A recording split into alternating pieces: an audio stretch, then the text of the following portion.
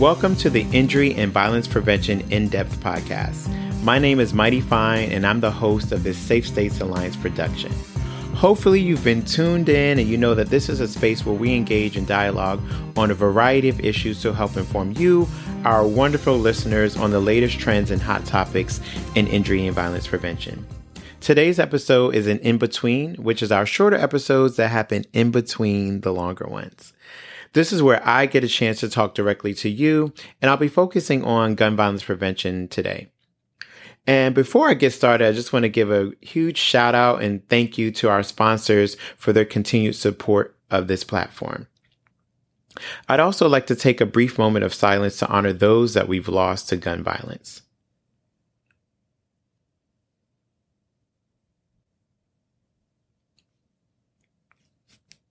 Thank you for that. And hopefully I'm not biased here, but I like to believe that we all know that gun violence is a major public health issue. We know it's a leading cause of premature death, whether we're talking about suicide, mass shootings, homicides, or other forms of firearm-related violence. As we continue to collaborate to address this issue with the intention and attention that it needs, I'd like to share some of my thoughts on the way forward. And anyone that knows me, you're aware of my love of lists. And I just think of it as a way to organize our thoughts in a manner, so to speak. And I've come up with 20 areas that I think we can focus on to help move this prevention effort forward. But I'll only share 5 today because maybe I'll share or save the other 15 for another time, or you'll hear it in a presentation or something. Just keep in mind that this is not all encompassing. Think of it more like a pseudo organized stream of consciousness drawn from my experience working in the space and the different concepts, ideas, and practices that I've been exposed to. Again, no particular order. Some of these you may be thinking of already, and that's great. If there's synergy in our thought process and our minds and our way forward, that's wonderful for the field. And there are things that you can think of that aren't on this list. If you see me at the Safe States Conference or some other forum, or email me or add us on Twitter, I would love to hear your thoughts. So the first is to engage those most impacted early on and in a meaningful way. I'm talking about our community members. I heard a term recently that I loved, and it's citizen scientists. So I think of these folks as our citizen scientists, and they know the issues on the ground and can easily be a part of the solution because they know the interworkings and the different nuances of the communities that they represent and are a part of. So let's see how we can build upon their thoughts, ideas, perspectives, and be comfortable following their lead, even though we may deem ourselves as the experts, right? They certainly have expertise too. We should be providing support and space for them to elevate their thoughts and ideas. And this is thinking of our youth, our seniors, folks in between, and certainly engaging survivors of violence and those impacted by violence. I think that's just prudent for us all. The second one is to prioritize health equity. Some communities we know have a disproportionate burden of violence, particularly our communities with more people of color living in them. And we know that's not by happenstance, but by design. Ostensibly, violence is a reality in all communities, yet again, we know some of our communities are far more exposed to diminished neighborhood conditions, among other factors that exacerbate the likelihood of violence occurring in the first place.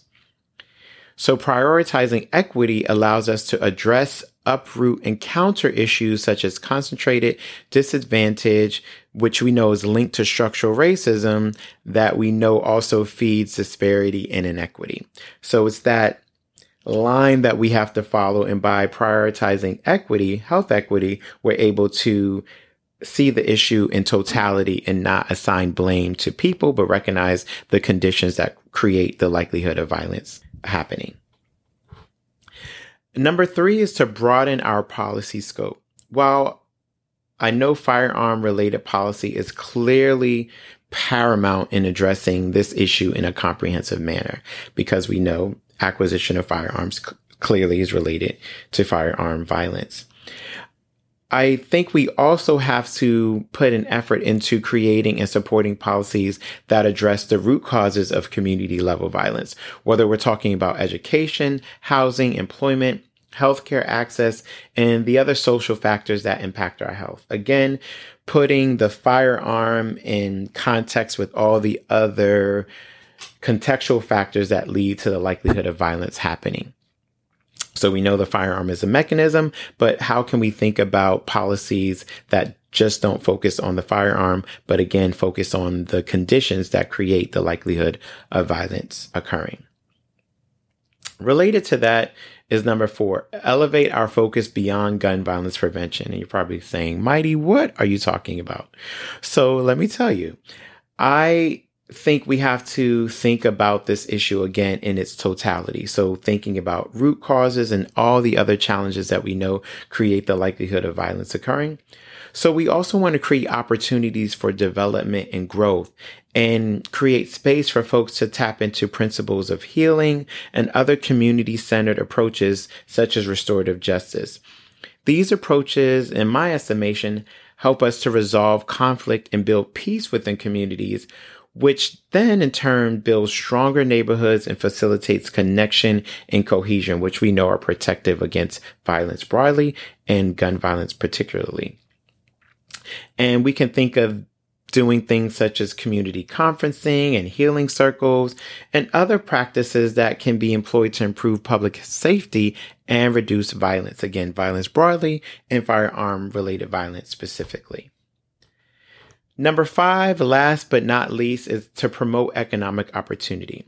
As we know, this will help to build viable and stable communities, but we need to partner with local businesses and other stakeholders with experience in economic development that will be structured in a way to fully support those most in need.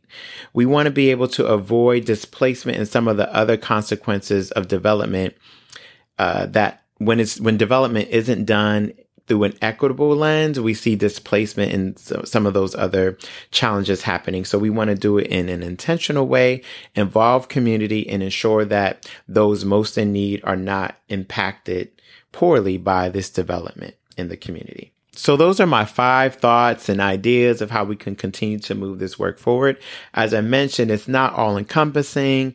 It's not complete, but there's just some areas that I think we can tap more into to really get a hold on this firearm violence. Again, would love to hear from you, some of the thoughts that you have. So email me, tweet us.